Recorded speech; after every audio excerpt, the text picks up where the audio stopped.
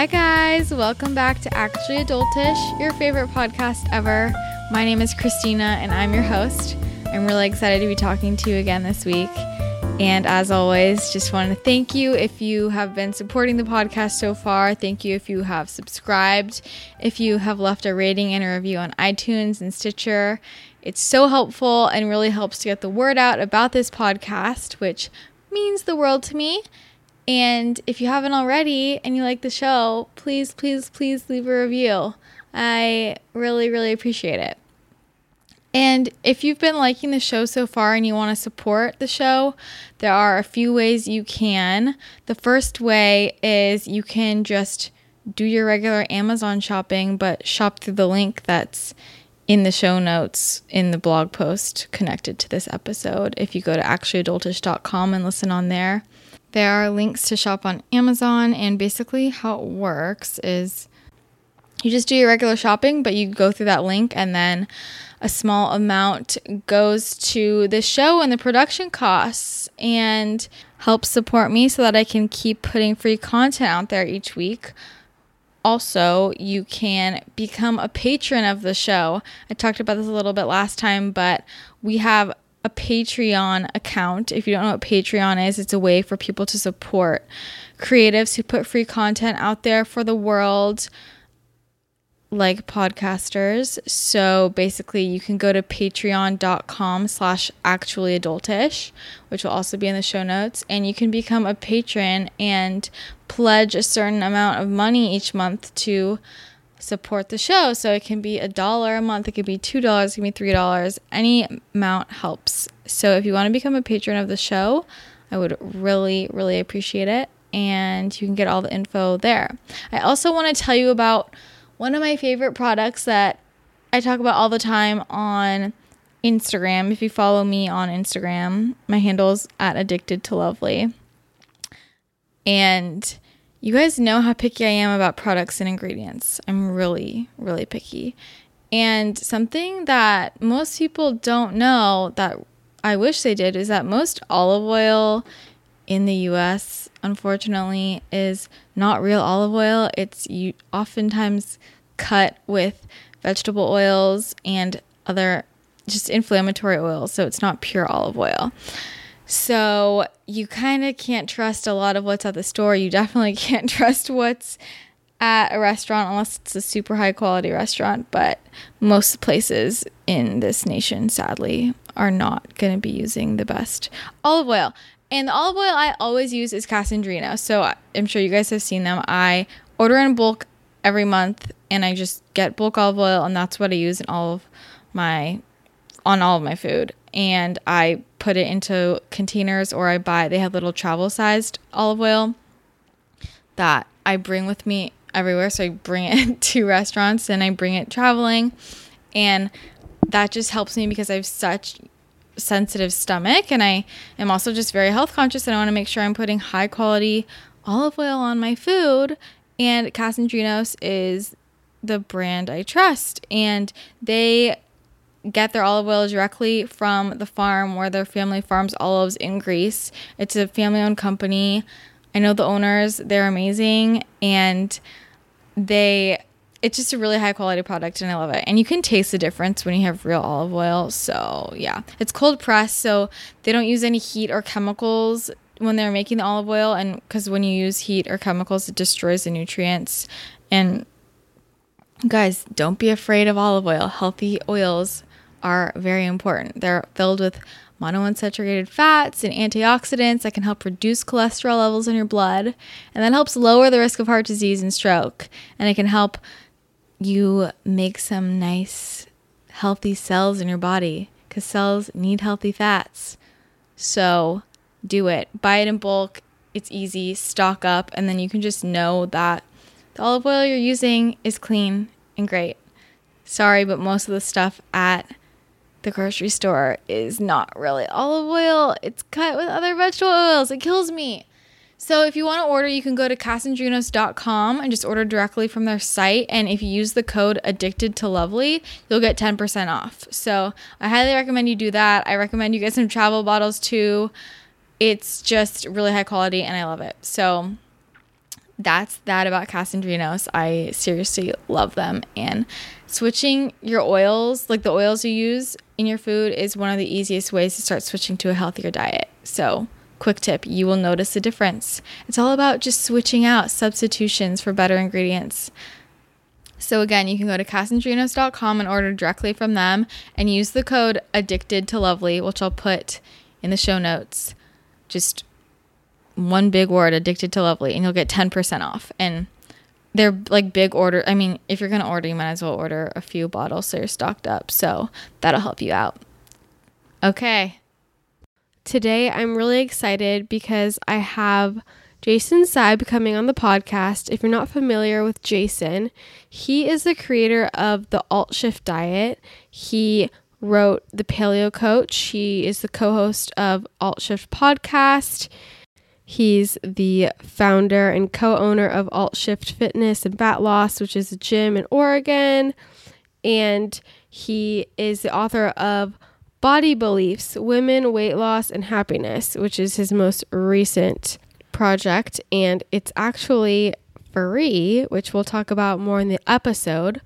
But Jason is very passionate about helping people find maximum health and fitness, and he is an expert on fitness and nutrition, and he has married that with his love of psychology, and he focuses on helping women change their perspectives when it comes to finding a healthy, sustainable path to their health goals. And he's all about positive mindset and just switching that mindset, which is why his work, I think, is so unique. He really focuses on the psychology behind how we approach health and fitness. And I heard him on Robb Wolf's The Paleo Solution podcast. If you guys don't listen to that podcast, that's another great podcast. And in that interview, Jason was saying how a lot of the women he works with are, like older than most people who listen to this podcast. Well, I mean, everybody.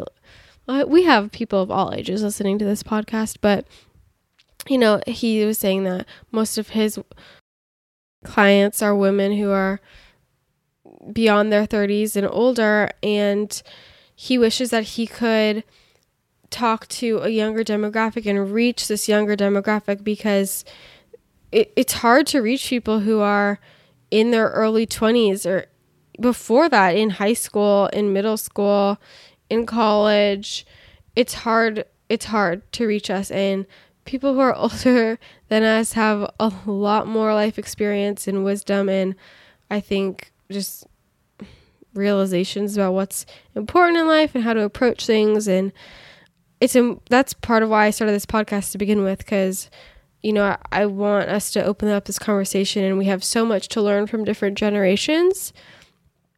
Anyways, when I heard him say on the podcast that he wishes he could find a way to tap into that younger demographic and get to them before sort of the damage is done, and before you reach a point where you think, I wish I had known this in my 20s. I reached out to him after I heard that, and I was like, you need to come on my podcast, please, because I want my listeners to hear what you have to say, because he's just so knowledgeable and really inspiring and has a lot to share. So that being said, I'm really excited to talk to Jason, and I think you guys are really going to like this episode. So let's just hop into it. Hi, Jason. How are you? Fantastic. How are you? I'm doing well. I'm so excited to talk to you. As I told you, I heard you on Robb Wolf's podcast, and you made a comment about how you sort of wished that you could reach a younger demographic with some of the things you're trying to talk about. Mm-hmm. And my demographic, I think, is what you're looking for. So I wanted to have you on here. But for people who might not be familiar with you, why don't you tell my audience a little bit about yourself and what you do? Okay, well, anymore, I am mostly just an author and speaker and coach through mostly online and at a distance these days. I spent a lot of years as an owner of a small gym and a trainer working with fat loss clients, and that sort of led to, I guess, this level of frustration that was showing me that my job had very little to do with bodies. So I started really delving into the psychology of the whole fat loss world, especially working with women, and that led me to Body Beliefs, my most recent book, and all of the goodness that's in there that talks about why people fail, and specifically why women fail, and why they some of the things that they deal with, why they overlook those things in their pursuit of fat loss, and then just end up on this roller coaster of starting and stopping and starting and stopping. And the younger crowd, the 20 somethings are typically the most difficult to reach. They always have been in this facet, just because it usually takes unfortunately takes a woman just getting completely beaten down, and in her mid 30s or later, she finally has enough failures under her belt that she's willing to look at some of the emotional desperation and anxiety and all the things that have been behind this all along that weren't really glaringly obvious to her. But yeah, I would very much love to try to figure out how to get this message to a younger group. Yeah. So, what first got you into like fitness and like owning a gym and training? Oh, I don't know. Probably the fairly typical route. I was never really a gym rat. I guess I was more of a geek. But I started working out when I was roughly 19. Loved it.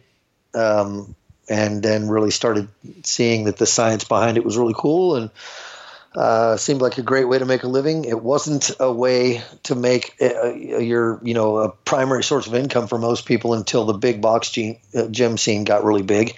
We're talking 23, 24 years ago. And so I dabbled for a long time, and then 15 years ago, 13 years ago, something like that, decided to make it my primary source of income. But I was always looking at research and studies, and before internet was the big deal that it is, going down to the library and looking at the microfiche and all that kind of stuff. So just a geek, I guess. Yeah. And so like at what point did you start to focus more on what was going on with women? Well, if you get into the fat loss world, they're your predominant client. Men typically lose fat fairly easily on the whole, when they apply something that works, and their motivation to do so is usually what the problem. There isn't a lot of motivation. Men will typically look around the world and see that they don't have to look a specific way. Men can earn dates, whereas women sort of attract them traditionally, but it leads to these awful places where, for the men, it's just they aren't that motivated to make those changes because the rewards aren't high enough. Typically, very few men are in the gym going, I need to do this so that I look great. You've either got guys that just really like to work out, or guys that are doing it for health, or the occasional younger guy that just wants to have abs, and that typically goes away with age.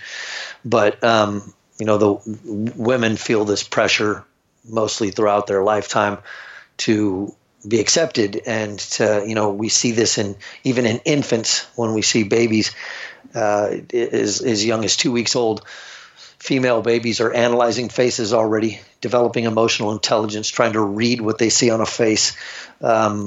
Baby boys in that regard are typically disinterested.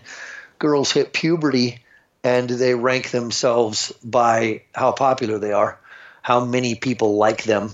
Boys are ranking themselves literally by rank. They're throwing elbows, playing sports, talking trash to each other, sometimes even fighting in order to gain rank. And they're capable of talking trash to each other on levels that the girls can't. The girls get accused of being catty in the way that they kind of try to manipulate other girls, because they can't be as direct because they risk losing numbers off of that list of people that like them. So it's a very different game that the two genders are playing. And the fat loss world doesn't typically have men playing on that level in it. Men have a whole other list of problems. We have plenty of other ways that we're screwed up, but that's not one of them. Well, yeah, and it's so interesting. And why do you think that is? Like, is that something intrinsic in us, or is this a result of society and how we're brought up?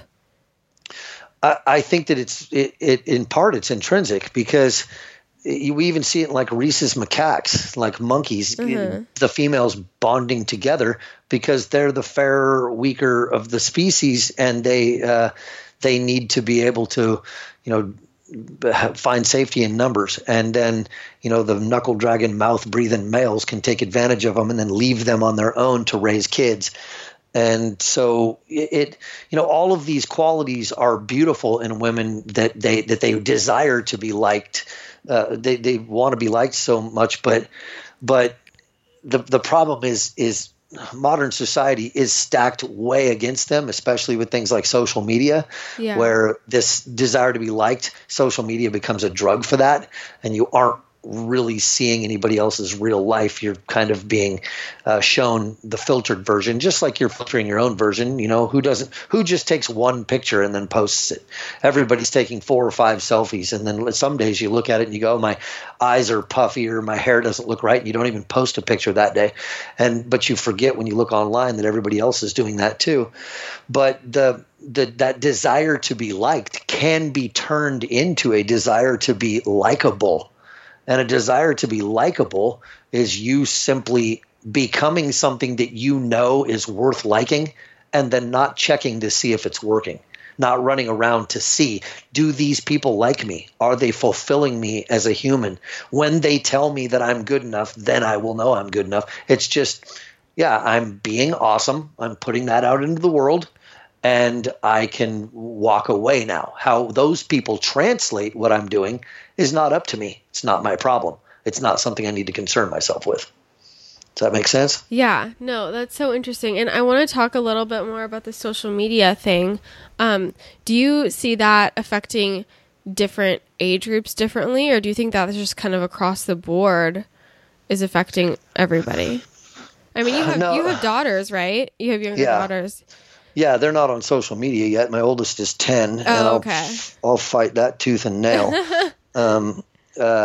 But yeah, I think it's, I don't know. I think it's everybody. I mean, it's everybody that is, and I don't mean everybody. I mean every woman that is susceptible to it. It's the very young that aren't being allowed on yet by their parents, and the older people that maybe have not gotten into social media enough to get hooked on what that dopamine drug, that drug that says that, it's a random reward thing. There is a ton of science and people working very hard and spending a lot of money to get you to check social media on a regular basis. As a matter of fact, a developer for Instagram not that long ago admitted that Instagram withholds likes in order to be able to show you them all in one big batch. Oh my God. So you're checking all the time to see if what you put up is, did somebody like it? Did they like it? Are they liking the stuff that I'm putting up? Am I cool? And then boom, you get hit with a bunch, and it's this random reward thing that works exactly like the science behind gambling. And so they know what they're doing. They know how they're keeping you there. But for women, it comes with social comparison. See, the thing is that as a man, you can show me and pretty much most men a picture of a male model with abs, and that picture is not ever going to make me think of my own abs. I'm not going to make that comparison at all. I think about my butt, for example, when my glutes are sore from a workout. Other than that, it is never going to cross my mind, and I don't care how many butts you show me. And that's exactly how most men would think. Whereas a woman could be sitting in a coffee shop and overhear a conversation in which somebody else says, did you see so-and-so? Man, her butt has really gotten big. And that woman will immediately think of her own butt, and then she will continue to think about it if she's insecure about it for an extended period of time. But she has to have the insecurity. Yeah. And one of the ways I've pointed that out is if a stranger walked up to you on the street and said, your butt is huge and gross, you as a woman would probably to some degree take that to heart and be like, oh God, what the heck? But if that same guy walked up to you and said, you have disgusting wrists, you'd go, whoa, you're a weirdo, dude. Yeah. You only see it as something wrong with him. You would never make that correlation to your own body. Something is clearly wrong with this man, not you, because he just said something completely absurd. Whereas when a guy came up to somebody like your average man and said those same things, you have a disgusting butt. Most men would, again, see that as this is basically the same type of person that would walk around and curse at people downtown for no reason. Mm-hmm. So go ahead. Yeah, no, I mean, I'm just curious. So like, I guess I'm just wondering, like, what do you think people should be doing? Do you think, I mean, I feel like it's unrealistic kind of to expect everybody to get off social media completely, but it's also kind of like almost what we should do, you know? Like, what are you gonna like do with your daughters as they grow up and that becomes a bigger part? I'm going to educate them to the best of my ability about what's really happening there. I mean, they're not going to get off of social media. They're going to get on it eventually in some context. They just need to understand what it is. I mean, we've got data, stacks of data. I have a Google Scholar alert set up for social media, and every couple of days I get studies come across my desk talking about how this stuff is problematic and how when things like when loneliness goes up, social media time goes up to try to compensate, but loneliness does not come back down. Yeah. How people with higher levels of addiction to body image or to social media have worse body image issues. I mean, it's just it's constant. The data just pours in all the time. But the thing is that it's a part of our culture and our society now. So I think what, my daughters need to understand, my wife uses social media very well. She gets on Facebook once or twice a week and she literally checks in with family, and lots of people ask her to be her friend and she doesn't accept any of them because she doesn't know who these people are, and she doesn't look at the number of people that are her friends as some sort of, additional value to who she is. Mm-hmm. But because of what I do and because the diet that I created, Alt Shift, has been very successful, and she was the very first Alt Shifter. She, lots of people have seen her results, and lots of people have tried to be her friend online, and she typically just doesn't really pay much attention. It's not because she's trying to be rude, but because she knows that she doesn't need a bunch more filtered lives injected into hers. Yeah. So I think. I think you have to just know what it is and then use it like you use group email or something like that. If you try to if you try to get on social media just blind, I think that's where you just fall right into the trap. You think, oh, look at all of these quote unquote friends. Look at how valuable it is that I know what that woman's wedding dress looks like. The one, that woman that I haven't seen since sophomore year in high school, and I'm 30 now. These things they're not important information. You're not missing out, but I can guarantee you right now, I absolutely promise you, the huge majority of your listeners, I'm going to go with above 90%. I'll put my bottom dollar on it, have their phones next to their bed at night. And they're literally looking at social media at some point while they lay in bed. Oh, that's absolutely. Yeah, absolutely. There are those that have to look at it while they brush their teeth. There are those that will absent-mindedly just grab their phone and flip open Facebook, Instagram, Snapchat, something when they're standing in any kind of line. But that level of connection that says, I will somehow miss out, but then nobody can really put their finger on what they're missing out on. Like it's always this nebulous statement that I have to be connected, but connected to what? Connected to the drivel that's pouring out of people's social media. It's like these people are sharing things that when you didn't know that, your life was not altered in any way, shape, or form. But what you get along with it is all the social comparison. You get to find out how their life is absolutely perfect, because nobody's going to tell you that their life is crap unless they're completely unloading, trying to get attention for that. So there's never really the truth. You're not being presented with the truth. And when you take that as truth, you can hurt yourself pretty badly. I think, that's a really good point. And also, I think there are two sort of parts to the social media issue. The one part is, you go on Facebook or Instagram or any other platform and you see what your friends or random people are doing. But then there's also the whole, like, other bloggers and people who you have all these followers who people look to as sources of information. And I'm just curious, like, do you see what, like, Instagrammers are putting out there and stuff? Do you ever see what, like, to people my age, like, do you ever see any of that? Like, they're putting out nutrition information and, workout information and things like that I feel like a lot of times are really destructive. And I'm just curious if you ever see that and what you think. Yeah, I'm not on Instagram, but yes, I am aware of this. I mean, my business is on Instagram, but I pay somebody to do that for me so that I can be happy. Smart. Yeah, smart. But and on Facebook, I only have a page. I mean, I'm required to have a profile, but I don't use it. I just use it to access my business pages. And then we have an Alt-Shift diet closed group, and I'm on there. But that is it's only one subject, and I have complete control. Anybody comes in and they act like a troll, like we toss them out. So I don't really get the exposure to social media that everybody else does. But yes, when it comes to fitness and health and all that stuff, the internet has made people who simply have a big following into experts. And that's really unfortunate. It's taken, you can be a young woman with a body that other women aspire to have, and you can post the right photos and you will get a bunch of people following you. Then you can tell people whatever crazy thing you did to get your body that way, and other people will jump on that bandwagon.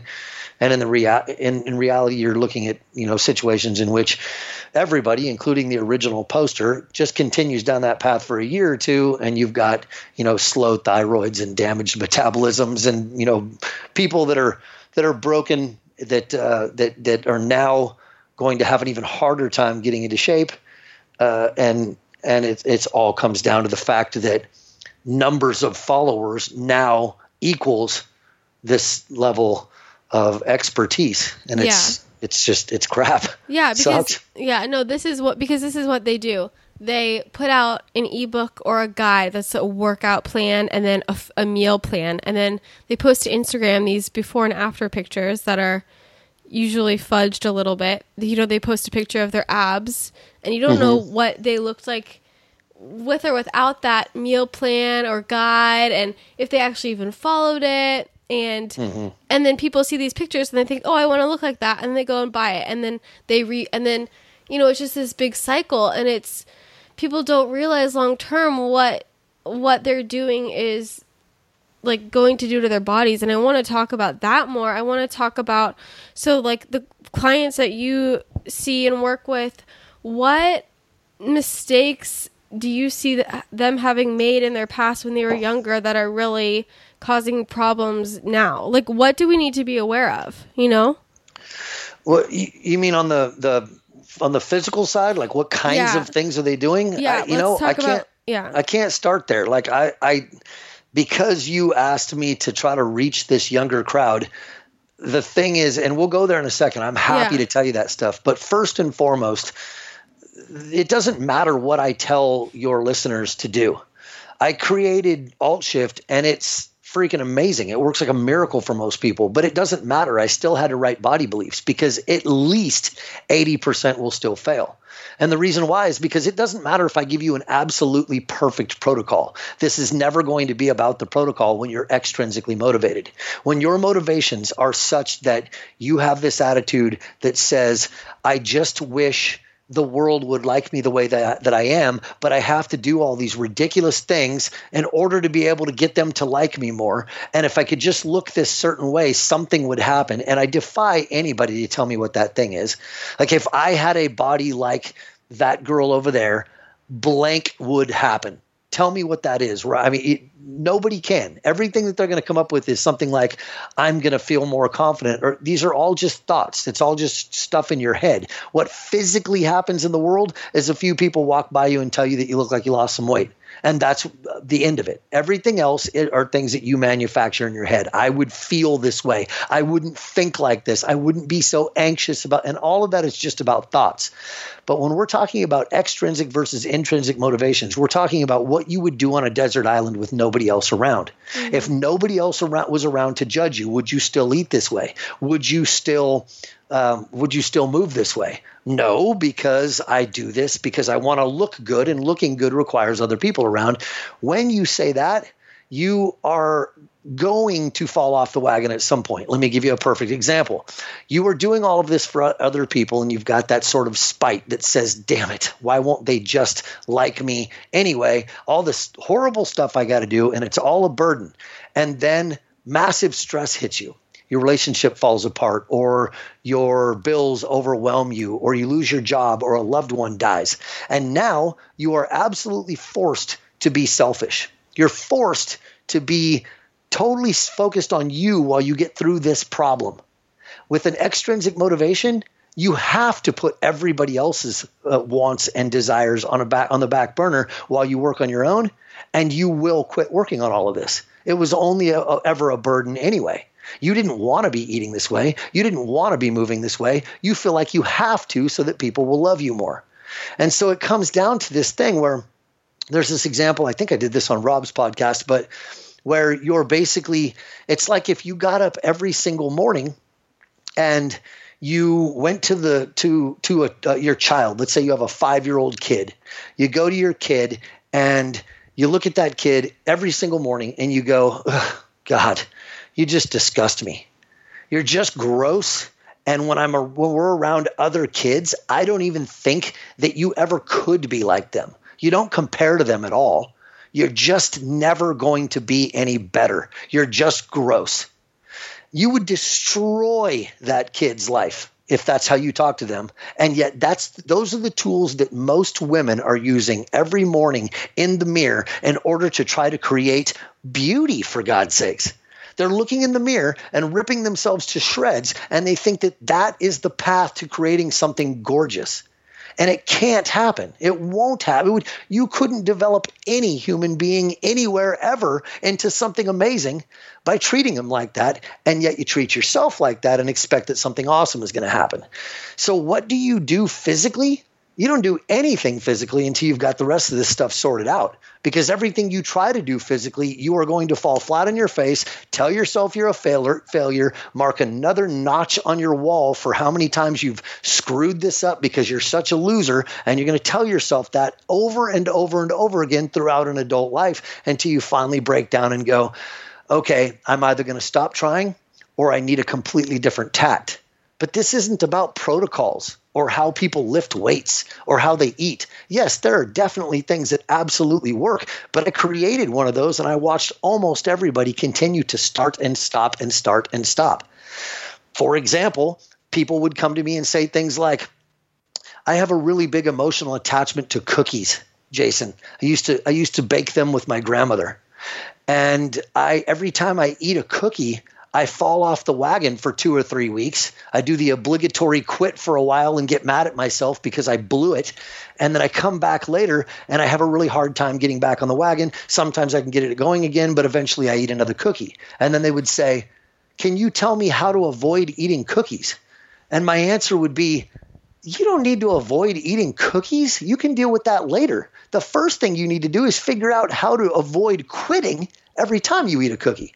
How you can avoid stopping and telling yourself you're a loser for 3 weeks, the obligatory amount of time that it takes for you to finally be able to get back on track every single time you eat something that's off plan because you believed you had to stack up whatever 30 perfect meals in a row and then go run and get on the scale and see if you're better. And that's not the point. This meal matters. This one matters because it's good for me and it will make me healthier, and I deserve that. I'm not eating this meal because the last one was perfect and the next one's going to be perfect any more than I've ever taken a shower on a Monday because I took one on a Sunday and because I will take one on a Tuesday. This meal right here matters because I'm worth it, not because if I do this enough times, people will like me better. And when that's sorted out, you can do anything you ever want to do. Do you still want me to lay out what you actually do for the physical side? Well, I totally agree. That's the important part. I just meant like, I almost think that, that's such a hard mindset shift for people. And it's so important, but almost I feel like hearing from people who have been able to make that mindset shift, like what they wish they had known earlier, might help them understand, like what problems are they seeing with their hormones? Like, like things like that, like to understand like that you're worth like being healthy and feeling healthy, Yeah, I mean, again, the stuff that translates over to the physical side is all about consistency. I mean, you have to convince your body that life on earth is awesome and it can be really healthy instead of going to war with your body all the time. I am adamantly against steady state cardio, for example. It's a really good way to teach your body that life on earth sucks. There's not enough calories going to go around, and we have to run like crazy to get away from whatever's chasing us or to catch this food. So what do? Well, let's hoard some midsection fat. Let's make sure we lose muscle mass before we get rid of all of this fat, and we hold on to that fat right around the midsection. Why? Because life on earth is hard, and we need to be prepared for that. We don't need all this muscle mass around that would give us a good shape. What we need is that fat close to our organs where it's easily accessible, that squishy stomach and those love handles, and maybe the butt and thighs that are just a little bigger than what you would want them to be. That's the best you can ever hope for out of steady state cardio, because you're not teaching your body that life's awesome, that you can be really healthy. And it's the same thing for caloric restriction. That's the exact same scenario that plays out in the end. So with the average woman out there cutting her calories and then training like that, we're not seeing anything that's happening out of love or compassion for a body. We're seeing war. We're seeing torture. We're seeing a woman try to beat her body into submission because she's so angry for how it's betrayed her. It didn't betray her. It did exactly what she told it to do. She first didn't really live a very healthy lifestyle and put on the weight to begin with, and now it's holding on to that weight because the ways that she's trying to get it off are just torture, and it's trying to defend itself. So, I mean, yeah, on the physical side, this is the type of stuff that it's really healthy to know. This stuff that says, don't do things that look like abuse. Do things that look like love and compassion.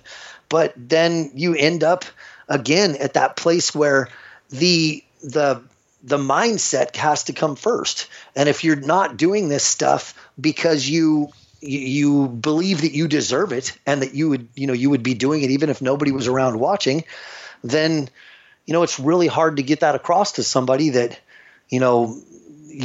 everything that you're doing doesn't require you to run out into the world and look at the faces of other people and find out whether or not they approve of you. What matters most is that you're doing it because you're worth it, because you are awesome already. Your body is an unbelievably amazing biochemical machine.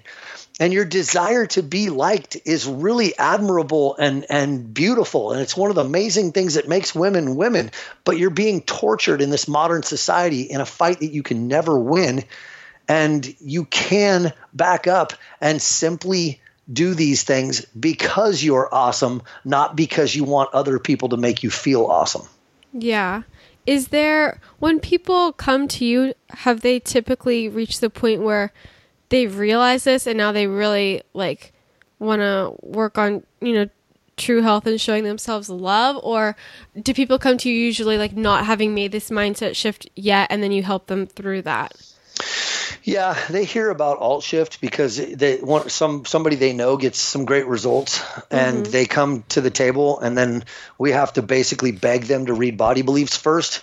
And I'm so I'm so emphatic about this that since you and I were emailing back and forth and scheduled this podcast, I've actually made the decision that all the digital copies of Body Beliefs are now free. So I've been giving them away for I saw just that over a week now. Yeah, I saw that when I went on your site the other day. That's amazing. Yeah. So this book is on Amazon, and it has a 5-star review rating on Amazon. And it's been out since January. I sell a ton of books on Amazon, but I've decided that it's so important that women need to read this first. So they come to us and no, they don't get this. To your question, they don't get it. They're like, tell me what to do to lose weight. And you can hear all the desperation. And we'd go read Body Beliefs. And when it was something they had to go buy, it was like I was nickeling and diming them. So I'd go, yeah, you can go buy a hard copy, but the PDF now is free. So you don't have an excuse. Go read it. Yeah. And if they don't read it and they stay desperate, they're usually gone within a couple of weeks.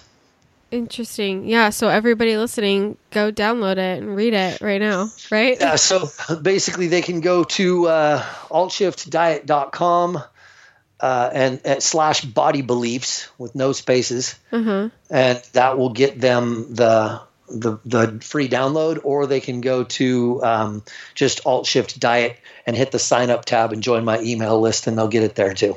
Okay, great. Yeah, no, that's amazing. So, I mean, well, obviously they'll need to read it, but are there what kind of lifestyle changes do you suggest people make to help start with this change? When you're talking about Body Beliefs? Yeah. When you're talking about learning to come from a place of love and not abusing your body. Yeah, I mean, the book starts with a story of Jenny, who is sort of the typical story that I encounter on a regular basis, where she's 6 years old and she wanders into her mom's room and sees her mom looking in the mirror, pinching the fat on her stomach, and she asks her mom what's wrong, and her mom says, "Nothing, sweetie, mommy's just fat." So Jenny pinches her own stomach and realizes that she can pinch up skin too. So she must be a big girl like her mom, and fat is clearly bad. So we start down that whole path, and then she gets into junior high and some kids call her fat, and she decides that she owns that. Gets into high school, and the boys don't ask her to prom, and she uses that as clarity. She's like, yeah, they didn't ask me to prom because I'm fat. When in reality, all the way back in grade school, she decided she was fat, so she started looking at the ground and putting headphones on and not making eye contact and becoming very unapproachable and otherwise looking like a really not fun prom date. And that's why she doesn't get asked out. But to her, you could never convince her of that because the boys didn't ask her out and she believes she's fat. You move into I walk you through bad relationships and then finally a decent relationship, but one in which she doesn't ever really listen to what her man says about how he thinks she looks. And, the whole sort of downward spiral that typically happens for so many women. And I hear from a lot of women after they, when they very first read that they get a hold of me crying. But, there isn't a lot of the straight up lifestyle change stuff. I'm not telling people in that book how to lose fat. I did that in Alt Shift. What I'm telling them is all of the things that make them mess up, like not looking at this like practice. Like we were just talking about a minute ago, every time they make a mistake, they just quit. And you would never do that with, say, if you were trying to learn something else. I think the example I used on Rob Wolf's podcast was like if you were trying to learn how to play the violin, you wouldn't pick up the violin and then run the bow across the strings only until you hit a sour note and then get mad and throw the violin in a case up in the closet and go tell yourself that you suck at playing violin for multiple weeks before you finally try again. You would make a mistake and continue to try to learn because what you're doing is practicing, but you're intrinsically motivated to play the violin. And when you're extrinsically motivated to lose fat, your response is, this isn't working and I'm awful at this and everybody else is more fortunate than I am, so screw it. And you don't practice, you quit. And we do silly things like, tell ourselves, I deserve a treat. I've been so good on my diet, which literally means not eating treats, that now I deserve a treat. And everybody has done that. And yet when you really think about it, it's an unbelievably asinine concept. It's exactly like saying, I did such a great job cleaning my house, I deserve to throw a big handful of dirt on my living room floor. Yeah. Like it's exactly the opposite. What if you had a job and you were about to get promoted and everybody loved the work you were doing and you were like, I have done such a great job here. Clearly the right move now is to just blow this next project. I deserve that. I deserve to do a terrible job on the next project. I mean, that's what we're saying when we say these ridiculous things. So the book is an examination of all of this. And then as far as the lifestyle changes, that stuff's all in Alt Shift. So again, nobody gets success from very, very few people just stumble into success without addressing all of this stuff first. And I've given you some examples. I've given you some of the things that have derailed tons of your listeners already. They've already been derailed. But instead of addressing that obstacle, it's human nature to just go back at the starting line and run as hard as you can again until you slam face first into that obstacle and then call yourself a failure and go back to the starting line again. Instead of dealing with what's actually derailing you and changing your mindset to something that could actually work, we just rinse and repeat. Yeah. Okay, how awesome is Jason so far? I just need to take a quick break because I want to talk to you guys about something else I love really, really quickly. Beautycounter. You know that I'm obsessed with Beautycounter. I love makeup and skincare and all things beauty, but I'm a stickler about ingredients per usual. I care just as much about what I put on my skin and on my body as I do what I put in it when I'm eating. And Beautycounter is my absolute favorite. So if you're not already aware, the personal care industry is not regulated by the government basically at all. And a lot of the products on the market today are just filled with really harmful ingredients, lots of toxins, endocrine disruptors, hormone disruptors, chemicals that we just don't want in our body. And these chemicals can lead to a ton of different issues from asthma to cancer to infertility.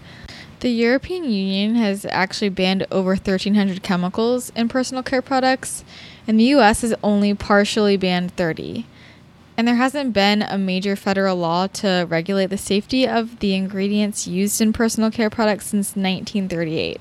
That's so long. And one of the things I love about Beautycounter is that the women in Beautycounter are in Washington right now fighting to try and get the beauty industry regulated. So we are trying to make laws so that all companies have to pay attention to the ingredients they're putting in their products, because companies can label anything natural and safe even when they're not. And it's really sad and pretty scary, actually.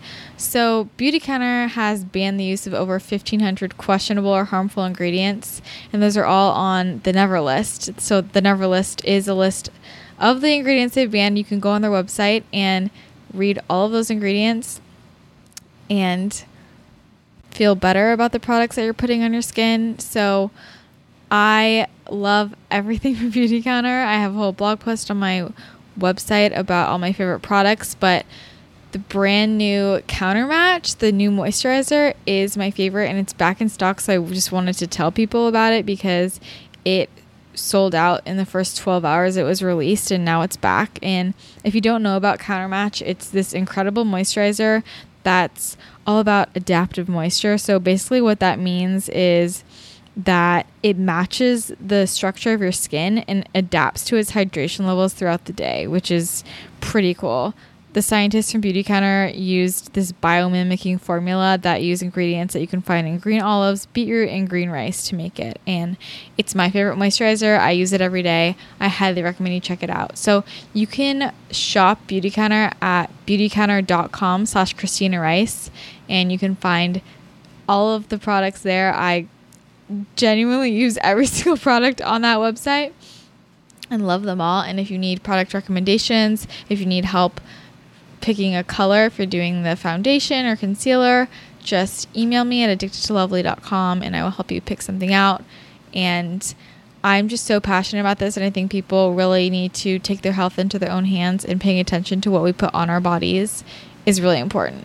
So if you haven't checked out Beautycounter already, check it out. If you want to make a purchase, then definitely head to beautycounter.com/Christina Rice and You will love it. I promise. Okay, back to Jason. I think also a lot of that has to do with kind of who people surround themselves with. Like I know my generation, like if you're in college in a sorority and all these girls around you have these negative mindsets, like so much of it is just like, I mean, for me personally, I feel like you need to surround yourself with people who, like, get rid of those people who have those harmful mindsets, you know? Certainly. Like, I think, and that's what I'm talking about when I'm talking about, like, I guess, like, lifestyle changes to help with the mindset shift. Like, you know, and like what we were saying before, like the social media thing, getting, like, we don't need to be looking at social media all the time. And how you were saying to be aware, if you're looking at social media, like, just be aware of, like, that's not real, you know? Yeah, it's a super hard sell, though, because like I said in the beginning, you know, that is a rank thing for women. So to go, I'm going to go remove these 10 friends from my life because they're negative is a super rare stance for most women. It's not something that you don't remove people, because that detracts from the total number that you use for that popularity value. I mean, it's, you know, when you were in high school, it was the word popular was more often applied to girls. Like when they said those are the popular girls, that's all they meant. Those girls were popular. When you said those are the popular boys, you typically were talking about boys that have proven themselves in other ways, like they were the star quarterback or, you know, some sort of athlete or something like that. And so the boys would go out and fight for that rank. Well, when you get that programmed into you at such a young age, and you know, let's be honest, it's not even entirely programmed into you. Like we were talking about before, a lot of it is just genetically part of what it means to be female, because having a big social circle meant you were safer and your future was more secure. And so now in this modern world where having a 500 Facebook friends does absolutely nothing for your safety, your well-being, your ability to find food and raise your kids, any of that kind of stuff, it's just betraying you that, you know, you can have friends that are generally awful and really super negative people, and you get together with them and all they want to talk about is bodies and who's on what diet, and just this constant thinking about their bodies and the bodies of the women around them. And, you know, you've known these women, sometimes they're super judgmental, sometimes they're just super insecure, but either way, if you get rid of them, that's one less person on the list. And that list is something that you're genetically programmed to want to keep very full. So it takes some real effort. You've got to like step up and ask yourself the why behind these questions. Why am I on social media constantly checking to see whether or not I got likes? If I post a picture and it gets 500 likes in the next 3 minutes, what happens? And then somebody will say something like, "Oh, well, I will feel good." What? So you're talking, this thing has to happen, and then you're going to think thoughts and make yourself feel good. I mean, somebody else like me who wouldn't see any value in that would get those 500 likes in 3 minutes and not necessarily feel good. So this isn't inherently something that is a good in human lives. It's something that you translate into a good. You don't have to have that or need that in any way, shape, or form, because nothing in your physical world changes. You could just simply think other thoughts. Yeah. I mean, while I'm talking to you as a male, I think like a lot of women, you know, are doing things to try and get approval from men.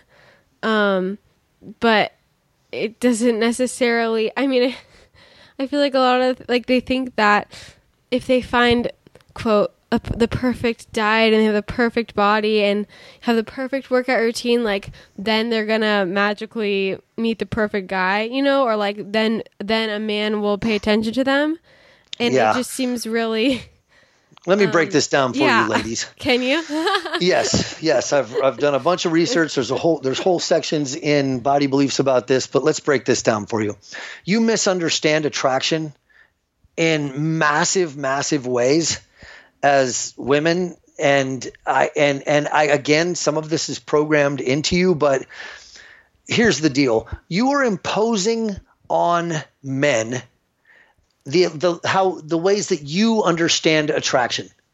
And that is very problematic for you, and it is causing you a lot of harm. What I mean by that is, and I have an example in Body Beliefs that says that if you got a male friend to go out, and it can't be you because men wouldn't tell you the truth, but if you got a male friend to go out and poll 500 men for you and ask them, would you sleep with blank, and have blank be the current whatever train wreck of a celebrity is falling down outside of nightclubs right now. And I'm not going to name anybody, but let's just say that we had that person in our mind. You get this male friend to ask 500 men, would you sleep with so-and-so? Were you not in a relationship, and were there absolutely no strings attached? And unless there is some sort of ideology in that male about premarital sex, like religion or something like that, almost every male is going to say yes. Then you say, have that same guy ask, would you date that woman? And the answer would sound something like, hell no. Are you kidding me? Yeah. But you guys have a hard time separating out those things. And every way that you are programmed to look at attraction from your perspective, we are programmed to look at attraction from ours. That's not to say that we are not monogamous. It's not to say that we're all scumbags, or it doesn't give you license to call us all pigs.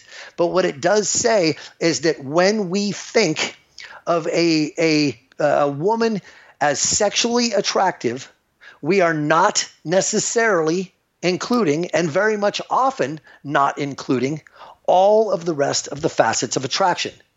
So you walk into a party and you see guys gathered around that blonde girl in the corner that's trying too hard, and you say, I wish I was like her. And somebody like me would hear you say that and go, you want to be the girl that nobody calls on Monday morning? Nobody marries her. I mean, I'm being unfair. She could be awesome, but based on what you can see, that's not what we marry. Yes, we do marry attractive, physically attractive people, women, whenever we can, but the idea of that being the whole of attraction is ridiculous. So you don't want to be treated like meat.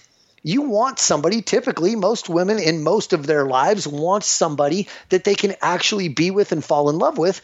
And when we look at the pie chart of what makes a woman attractive to that guy, the guy that wants to be with you for a long time, physical attraction is like, a fifth or a quarter of the whole pie chart.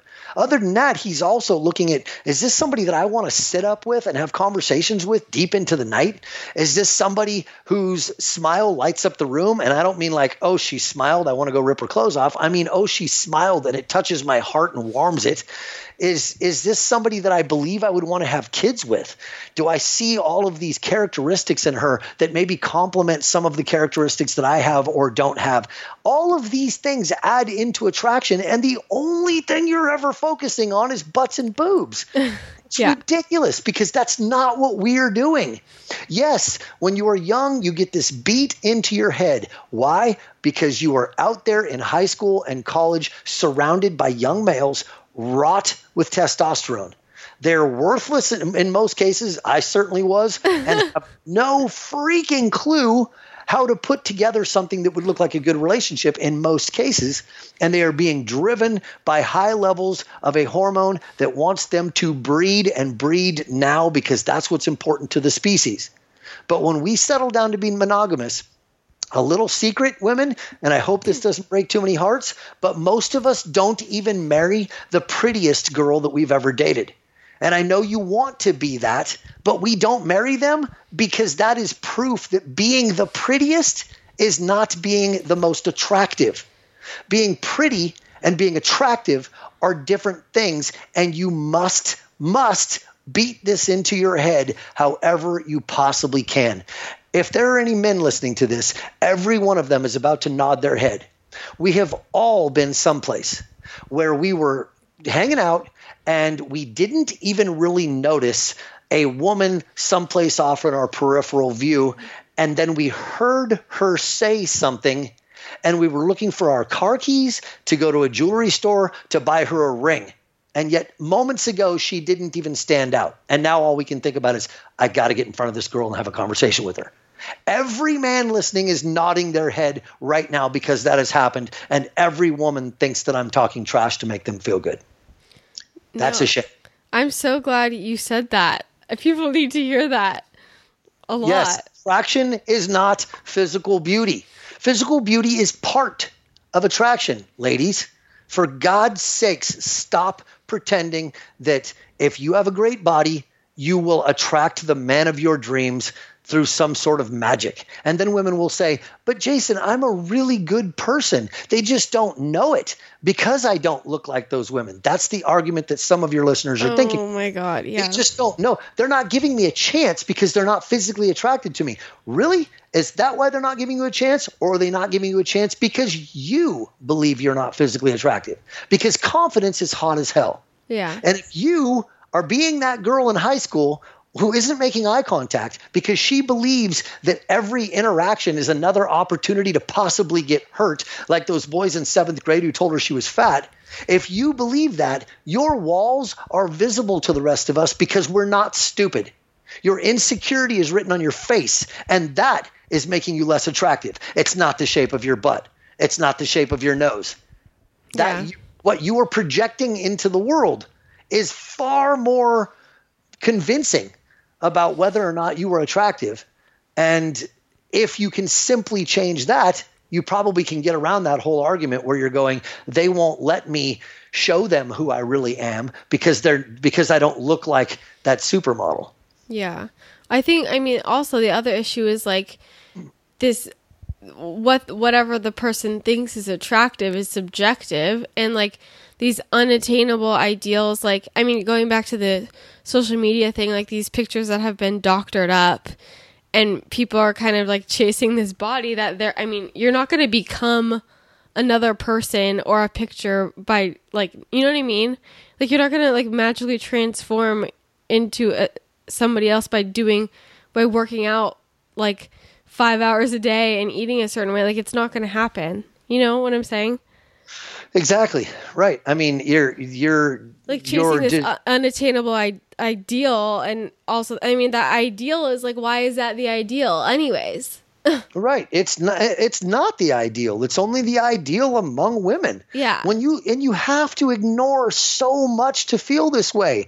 Wander around in your real world. Get out of the internet, the magazines, the TV shows, the movies, and the billboards. Look around at the grocery store, at the mall. Look for men that you believe are attractive and carry themselves well, and look at the women on their arms, and you will see all different kinds of women.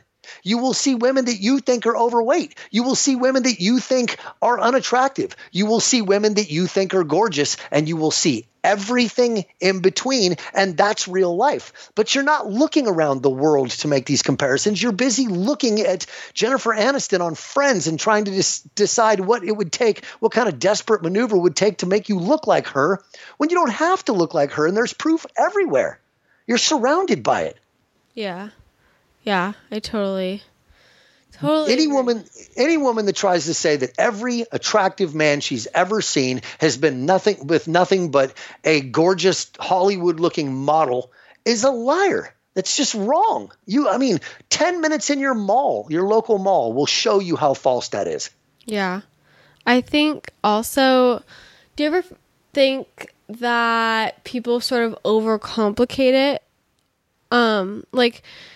Like it's like these women are, doing these workout routines and meal plans and stuff, and sort of like overcomplicating everything and trying to find, the perfect way to live to get the perfect body. And it's like, they're just like, they're not going to find that. Does that make sense? Yeah. Tell me what that is. I don't know. That's what I mean. Like I'm asking that rhetorically. Like, what is the perfect body? Yeah, exactly. Nobody can define that. Yeah. We've got everybody from Gabby Reese to Selma Hayek when we're talking about height. Mm-hmm. So, and super curvy to super lean and thin. And I mean, brunettes and redheads and blondes and brown-eyed and blue-eyed and green-eyed girls and women. And I just, what is this perfect thing that you're aiming at, and how in the world would you ever know that you're there? Yeah. And that desperate pursuit, unfortunately, doesn't ever end with women actually knowing that they're there. So it's just a constant desperate pursuit. It's, I hate my body. And then they get to a place where they should love their body, but they just whip out a magnifying glass and stand closer to the mirror and try to find more things to hate. Because I've been saying for a lot of years, you can't fix a body you hate. You have to love a body first and then turn it into something awesome. Otherwise, no matter what you ever make it look like. Here's an example right here. So many women have pictures that they can look back at and go, and it's usually women that are a little bit older, maybe than a lot of your listeners, if we're talking mostly to early 20s. But, by the time a woman is in her 30s, so many women have pictures where they can look back at and go, oh my gosh, look at how cute I was. I wish I could just get back to this. Yeah. And then all you got to do is ask them, really? How'd you feel about your body back then? And then they'll go, yeah, you're right. I thought I was fat then too. I didn't like it. Mm-hmm. So they want to get back to some place where they were miserable, because now that they know better, they're like, well, I wouldn't be miserable this time. What do you mean you wouldn't be miserable this time? You're starting with you're trying to put the cart before the horse. You're trying to fix the wrong thing. The problem with your negative opinion of your body isn't the shape of your body. It's the negative opinion. Fix the negative opinion, and you can do anything you want with your body. You can make it look however you want, but you have to do that by pursuing health and vitality, because those things are super sexy. Mm-hmm. But just pursuing a smaller number on a scale or a smaller waist size, those things don't lead to beauty. In some cases, they lead to more shapely bodies, but they don't lead to better attraction. Yeah. Well, but I mean, not even necessarily. I mean, your number can be higher on the scale and you can have a better shaped body because you're more muscular, Yeah, especially when women are older. I have a picture of in Alt Shift of a old client of mine, Deb, who is in side-by-side pictures. And one side she's a size 6, the other side she's a size 12, and she's 155 pounds in both pictures. And if you're a woman, you get, even by the age of about 25, if you're saying, I want to get the body that I had when I was 18, you can probably get back into those pants, but I can almost guarantee you're going to be considerably heavier. When you get into those pants, you will weigh more. And sometimes you have to tell women, if they're close, but carrying some fat, if they've only got, 10 or 15 pounds of fat to lose, you'll have to say things like, yeah, I can maybe get you back into those size 6 pants, but are you willing to gain some weight? And you can watch them just like really struggle with that. Like, and you're going, I just said you were going back into size 6 pants. That's the shape. That's the part we can all see. Mm-hmm. Are you willing to gain some weight that nobody can see, because human eyes don't measure gravity's effect on you? Are you willing to gain some weight on the scale in order to change the part that we can all see into what you want? And you can watch them really struggle with that, because that correlation between the scale and attraction is so high, even though it's never really been right. Yeah, I think that's so interesting how people attach so much self-worth to a number that no one else can even tell, or a size in clothes, when it could be a higher number, but you could look better, Yeah. And right. It's like no one knows when you step on the scale. No one knows that besides you, and why does it matter? Yeah. And even when people fluctuate, I have friends who they'll freak out about gaining 3 pounds this week, and I'm like, that could be water. I don't even, no one knows what you're. You probably fluctuate by 3 times. You probably fluctuate by 3 Morning pounds to a day. night. Yeah. Yeah. Easily. Yeah. And who cares? Yeah. What happens? What would happen if you didn't? That's the question that nobody's asking. And then the question, why do you want to lose weight? When I ask that question, it's like you make people stutter. They're like, what? You have to want to lose weight. Well, what's going to happen when you do? Yeah. What's going to happen if your whole focus is just on changing your aesthetics? What's going to happen when you lose weight? Because the way I teach it is to try to get you more healthy, more vitality. Yeah. You'll live longer, feel better, sleep better, have a better sex drive, have better skin, hair, all of this awesome stuff. And weight loss is one little thing on that list. So when you say to me, what happens when I do it your way? I will give you a great big long list. But what happens when you do it your way? You just freak out about this stuff and hate your body down to a smaller size temporarily right before you gain the weight back. What happens? And we went over that earlier. Some people will walk by you and tell you that you look better.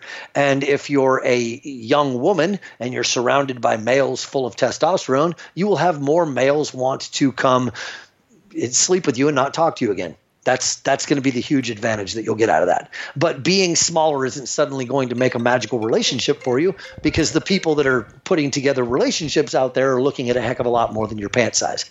Yeah, definitely. And I think also the problem is, like what you're saying, it's like everybody wants to lose weight. And most, like as people my age, most of them don't need to lose weight. Yeah, I wish we could just get people to look. I mean, if you're going to have to take some sort of metric, it would make way more sense to look at like your circumference measurements.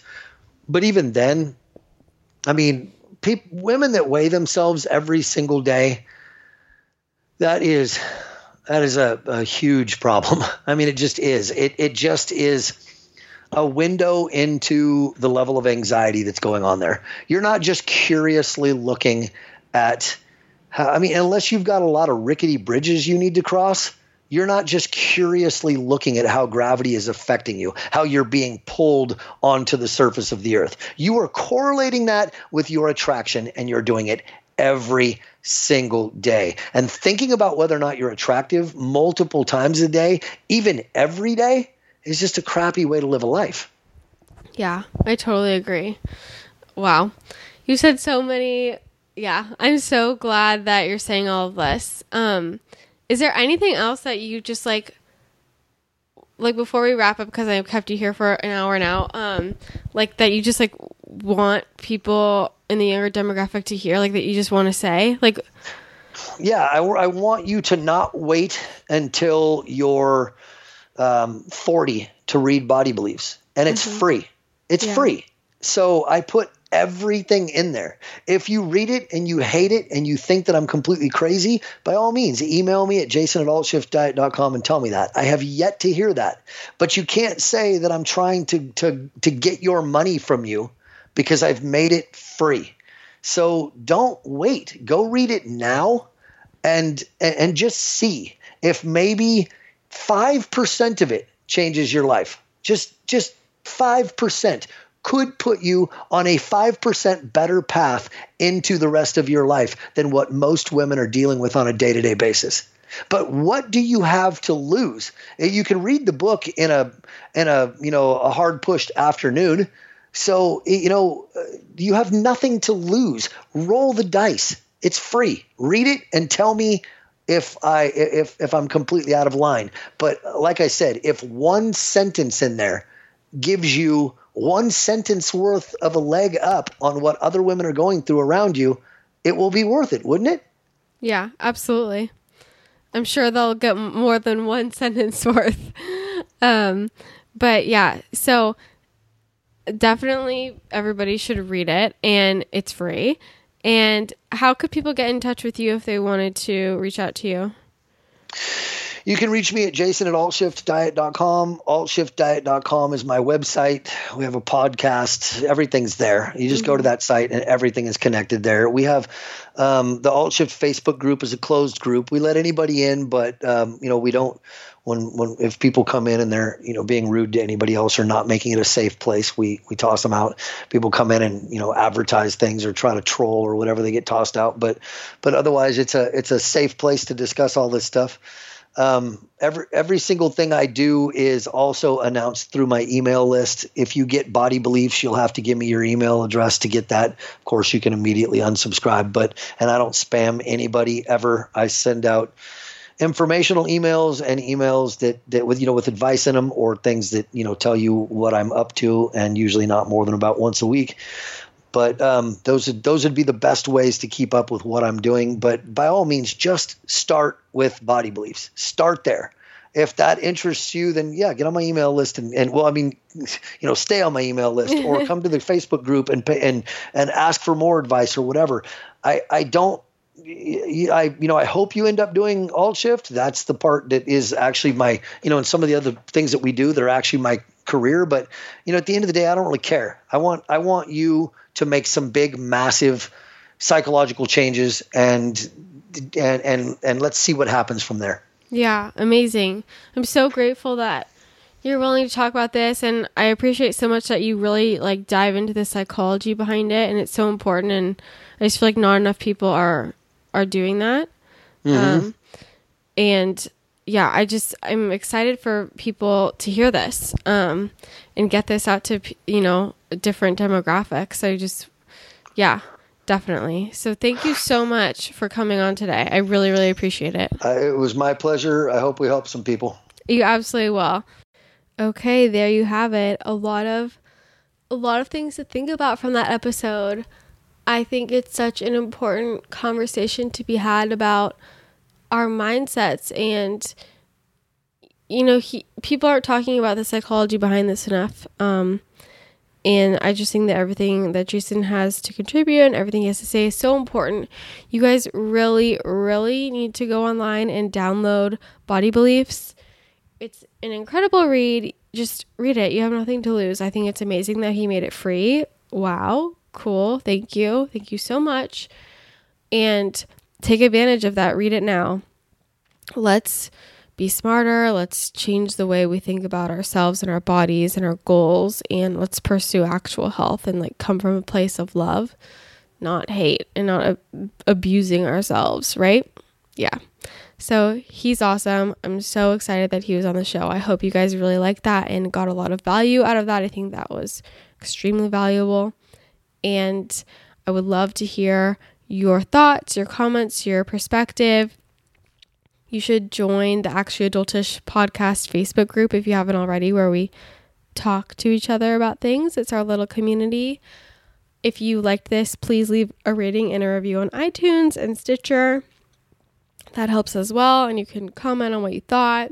You can always email us at actuallyadultish@gmail.com. You can comment on Instagram, all of those things. You can reach out to me. My handle is @addicted_to_lovely. That's me on the gram. But I think I'm going to put the gram away for a few days after these past few chats I've had with some very smart people. So yeah, I hope you guys enjoyed the show, and I hope you tune in again next week. Bye.